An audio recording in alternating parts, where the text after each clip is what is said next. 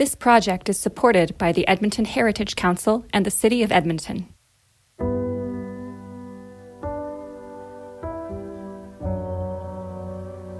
I'm a woman in Alberta. Perhaps your daughter or sister, your mother or grandmother. I'm your best friend in the world. I am 50. I'm a distant cousin. I'm the newcomer in town. I live in a high-rise apartment in downtown Edmonton. I am 23. Or on a cattle ranch in the foothills of the Rockies. Or on a dairy farm in the Peace Country. I am 37. I grew up on a Métis settlement near Lac La Biche. Or near a military base at Cold Lake. Or on a suburban street in Calgary. I am 84. I'm your neighbor in Medicine Hat or Grand Prairie. Fort Chipewyan or Pincher Creek. Crow's Nest Pass or Fort McMurray. Slave Lake or the Siksika Nation, Edson or Rocky Mountain House, Lethbridge or Lloydminster, Stettler or the Saddle Lake First Nation, Wainwright or Big Valley. I am 42. I moved here from a distant corner of Canada. I am an immigrant from Ethiopia or Chile, from China or Ukraine. I am 17. I am the receptionist in your office or the cashier at your corner store. I'm a successful businesswoman, or a struggling artist, a high school student, or a lab technician. I'm the prostitute who stands in the corner at midnight. I'm the nurse with 3 kids to raise. I am an addict in prison. I'm a retired schoolteacher with grandchildren. I am 23. I am 50. I am 84. I am 37. I am 42. I'm 17.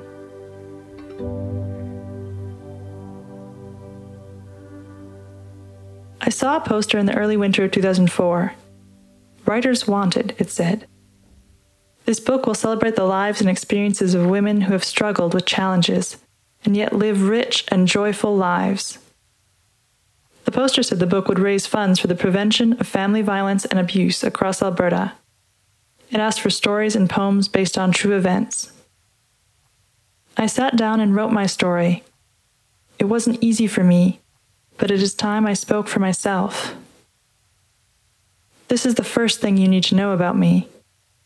I am stronger than you think. There are thousands of women in Alberta like me. It is our turn to tell you what happened to us and why. We are standing together. Listen to us.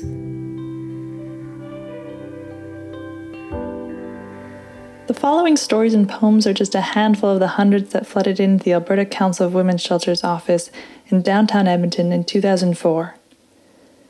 It's not far from where they were recorded over this past fall and spring at the Edmonton Community Foundation, before COVID halted this project, as it did so many others. Unfortunately, women and families experiencing violence and abuse are in even more danger under lockdown, and I would direct any listeners who would like to learn more about domestic violence to go to acws.ca. The Alberta Council of Women's Shelters, or ACWS, was originally founded in 1983. The idea for this book was sparked around the 30th anniversary of ACWS by Iris Evans, then Alberta Minister of Children's Services, and Executive Director and former Edmonton Mayor Jan Reimer, who had planned to make a book of Alberta women's stories, a kind of chicken soup for the Alberta woman's soul.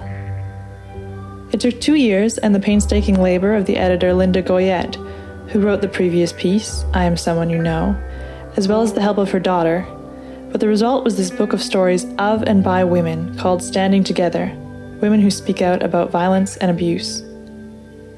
The stories and poems demonstrate some of the evocative range of responses included in Standing Together. From Nothing is Impossible, by the oldest storyteller, the then 84-year-old Métis elder Alvina Laboucaine Strasberg, raised in the hamlet of Fort McMurray, population 300, read by her daughter Gladys Avery. To The Breaking Point, by Andrea Fickert, who was only in her mid-20s when she wrote this piece that inspired the collection's title, and which she read at its 2 book launches. She also provided the book's epigraph. I know who I am. I'm that woman who reached her breaking point, and after a good cry, I stood.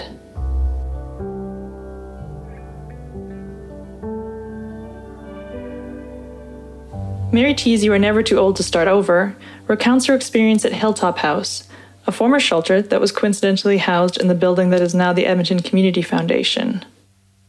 The poems are Laurie Misek's Dedication, Olga Kostopoulos' Tar Pits, and Yuriko Kitamura's Buddha's Mercy. All of them are shared with permission from Brindle and Glass, a literary imprint of Touchwood Editions.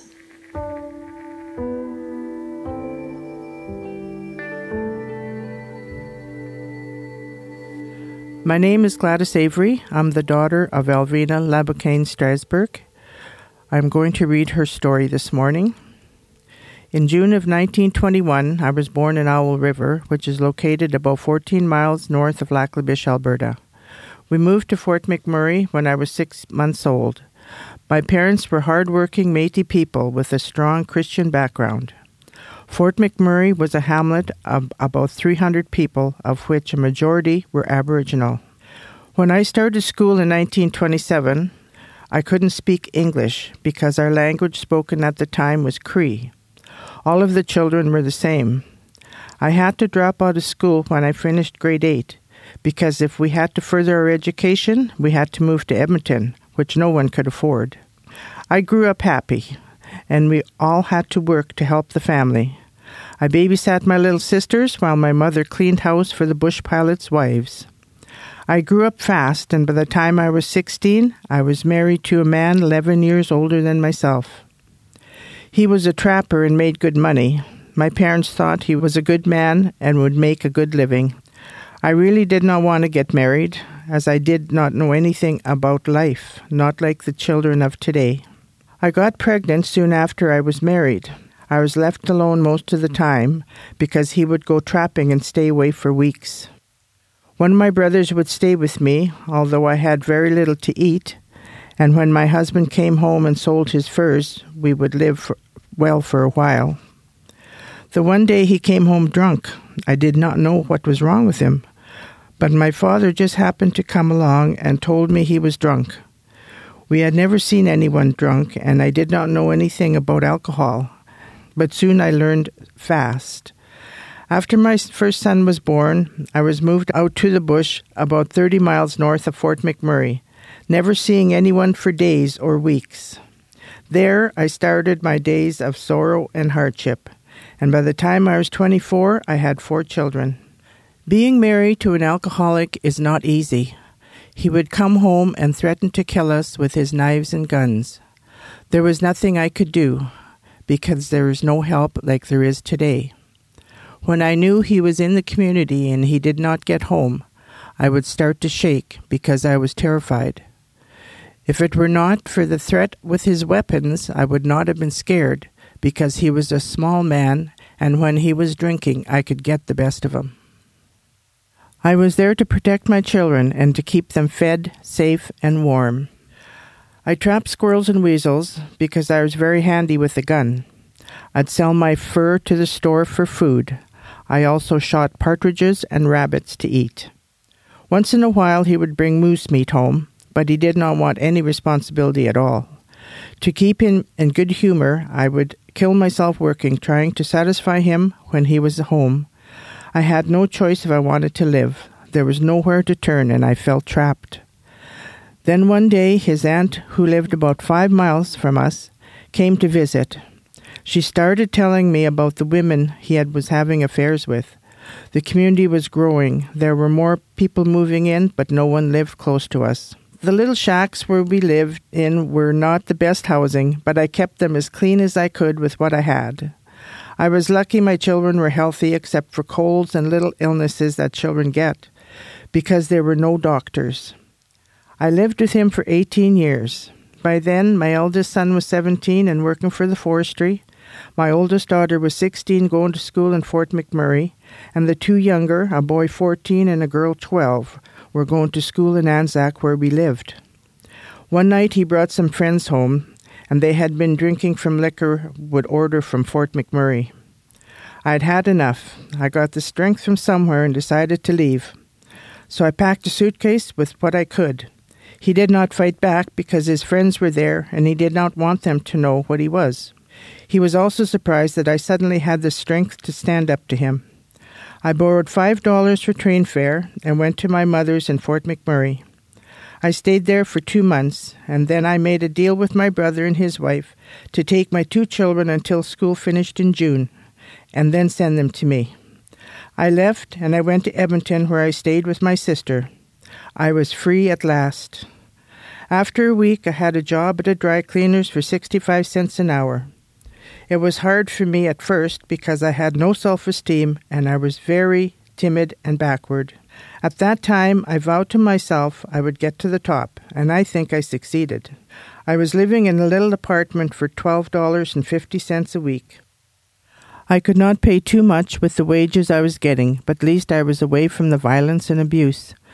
My parents taught me to work hard and pay for what I wanted, so I never asked anyone for help. When I think back to the years spent being an abused housewife, I thank God for helping me. I lost my eldest son when he was 24 years old. I still have 3 children, and I'm a proud grandmother of 6 children and great-grandmother of 18 children. Abused women should never give in to their tormentors, because there is so much help and opportunity today, which I did not have when I needed it. At 84 years old, I have a good life, and I thank God for my good health. I will keep on helping children, families, and single parents, and maybe I can make someone's life happier. Alvina Laboucaine Strasberg was a Métis elder with a long record of community service in Edmonton and Northern Alberta.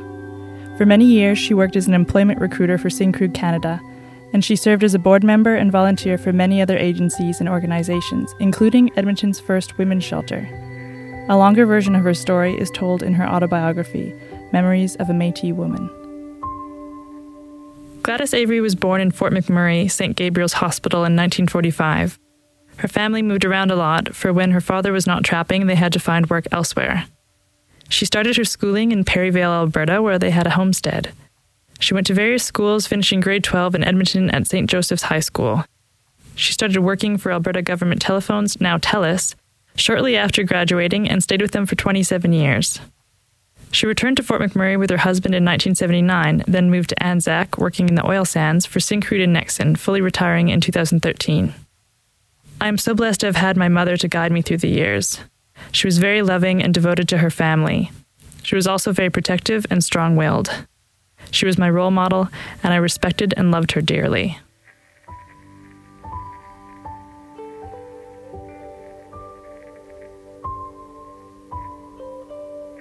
The Breaking Point, Andrea Fickert. You really don't know what you're made of until you're pushed beyond the limit of your endurance.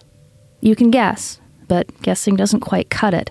You hold up, or you don't. What quality is it that leaves some women standing in the aftermath of a situation that destroys other women? You might claim it's a matter of will. Maybe it's nothing more than possessing a stubborn, tenacious streak that refuses to lay down and call it quits. In that split second, head bowed and on your knees, you break, or you don't. You climb back on your feet and take the next step, or you curl up in the dirt and surrender. How strong is the woman who has seen herself pushed beyond pride, beyond pain, beyond fear, and has walked away from it a better and more complete person? I've felt my cheek in the dirt, against the very line of my breaking point, and I cried until my heart broke. I've lived that split second, the moment where there is only one truth remaining. The truth I came away with was that it was not in me to lie down and surrender. When there was nothing left but my faith, and that faith threatened to fail me, I pulled myself to my feet. I took one step, just one. That step led to another, and another. I'm not going to tell you it was pretty to watch, because it wasn't. I didn't stride boldly into the future with my head held high and all that bull. I crawled. I dragged myself inch by inch to a place where I could once again stand. I can tell you what it was in that moment for me. It was an unswerving faith in myself. What it all boils down to in the end is that I've seen what I'm made of. I know who I am. I'm that woman who reached her breaking point, and, after a good cry, I stood.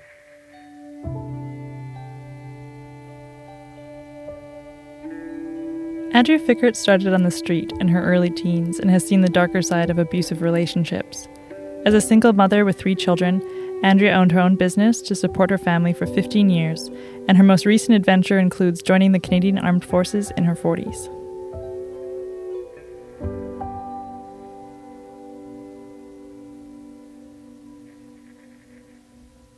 Buddha's Mercy, Yuriko Kitamura.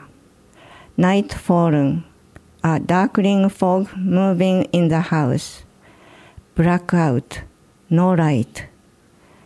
I know a spider thread holds my life. It can snap at any time. In the children's room, time freezes. There is a sweet smell of innocence. The peaceful rhythm of breathing. A beat echoes in midnight air. The night clock ticks. Time beats into emptiness. Is this my own heart beating? Does time still exist? I will my hand to clutch the single woven strand. From a deep, dark hole, a fallen soul pulls hand over hand on a silken thread and rises to new life. Yuriko Igarashi Kitamura is a painter in Edmonton. Born in Hokkaido, Japan, she immigrated to Alberta in 1963 and began her career as an artist. Although she is best known for her technique of dye painting on rice paper, she usually works in watercolors. Her art has been exhibited in North America, Europe, and Asia. One day, I was talking to my friend who was going through emotional times. To comfort her, I told her she isn't alone, and this isn't the end of the world.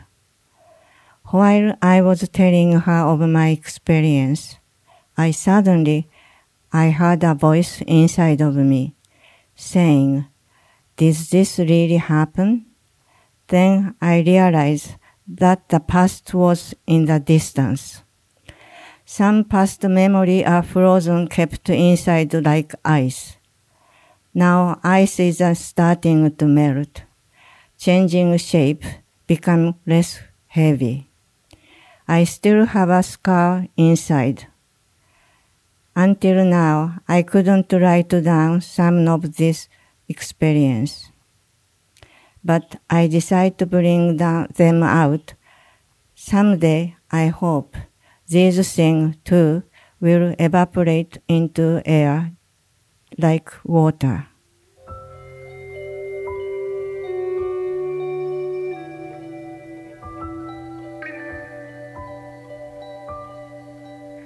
Dedication. This is for the woman who will not read this poem, the one whose lidded eyes were once question marks, the older sister now younger. This is for her and the others like her who stood on the edge of a landscape, mapping a way in and out. For the woman in the alley bent over trash whose address is her bones. The woman in the park whose child stretches her heart thin as toffee.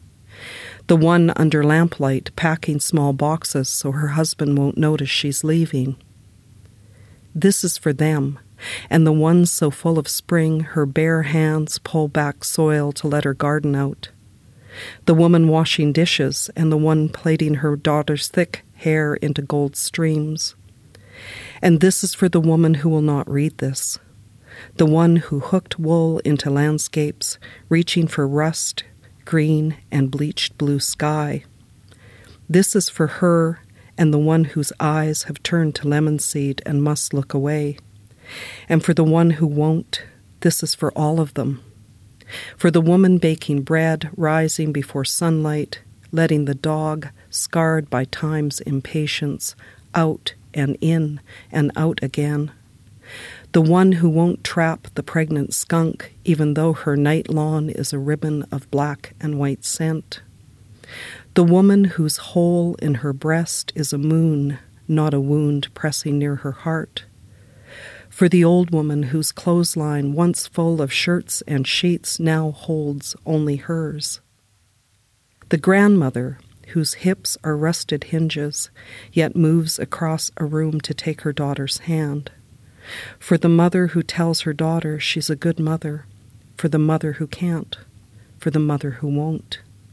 This is for them, all of them, and for the woman who will not read this poem, the one trapped in a photograph with sisters, eyes breathing similar light, each reaching for something beyond the lens, something unnamed, outside the frame. Laurie Mizik is an award-winning writer and photographer. The Edmonton-based writer has published 2 books, a poetry collection and a work of creative nonfiction, A Promise of Salt, by Koto Books in 2002, which won the Wilfred Eggleston Award for Nonfiction.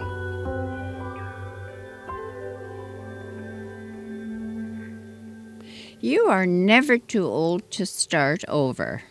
In 27 years of physical and mental abuse, I felt I had no way of escaping the situation, as I felt he would find me and carry out some of his threats. One night he wished out loud at midnight that I was dead. This was the night before my great escape.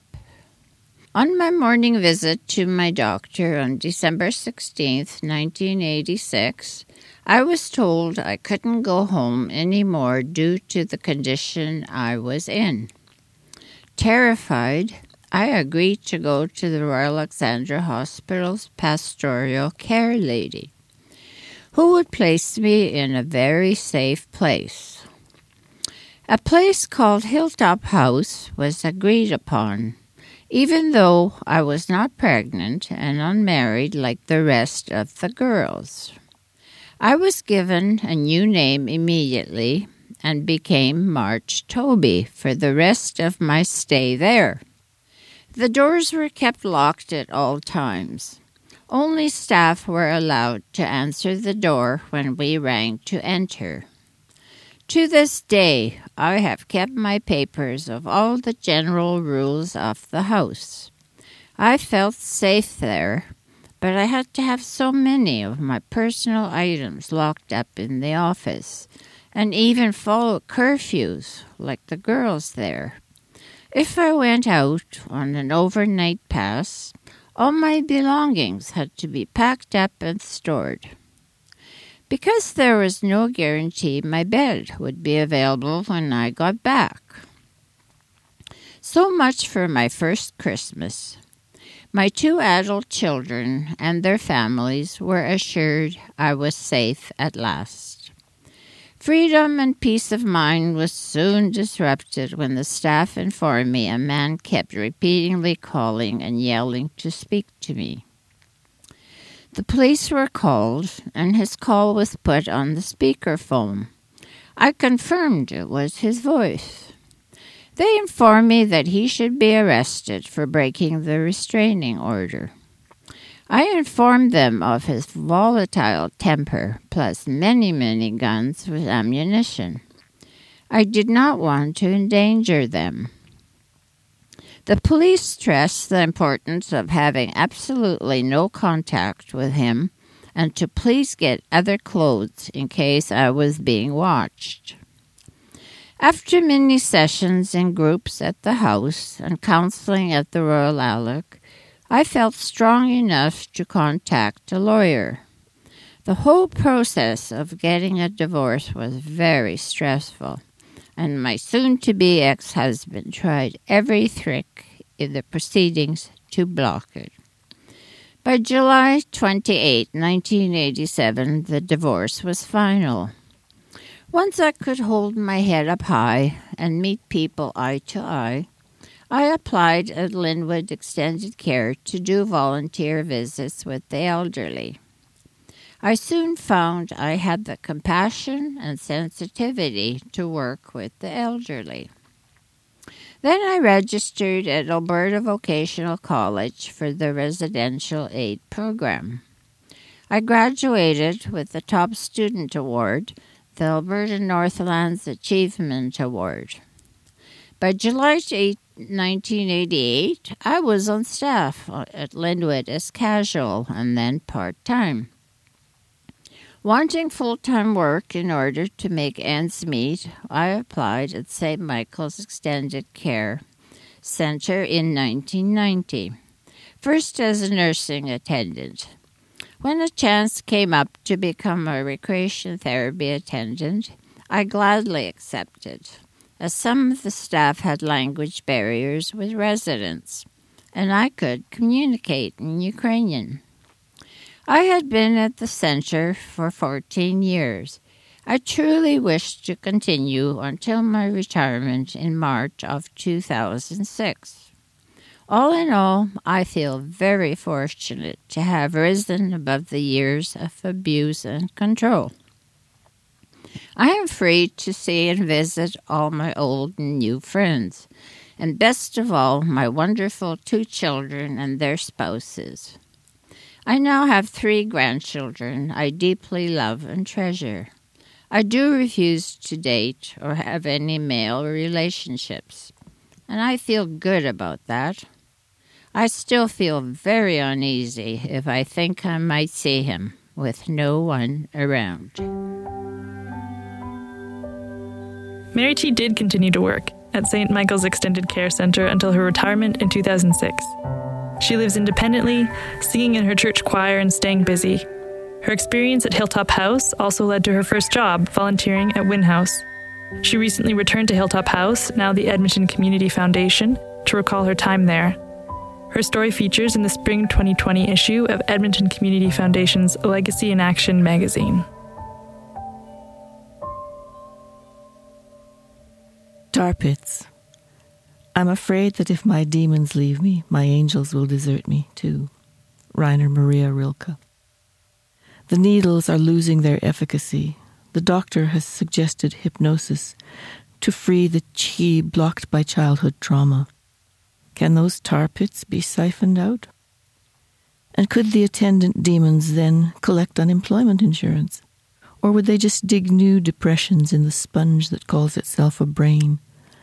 Might my angel then call for reinforcements who would come trooping in, white wings a-jostle, to clean the place and earn their keep by fending off the demons? Or, if it were that easy, could one say, sotto voce, magic time, pass a hand in front of the face and carry on like an actor, knowing precisely where the lights are, but acknowledging only what lies beyond them.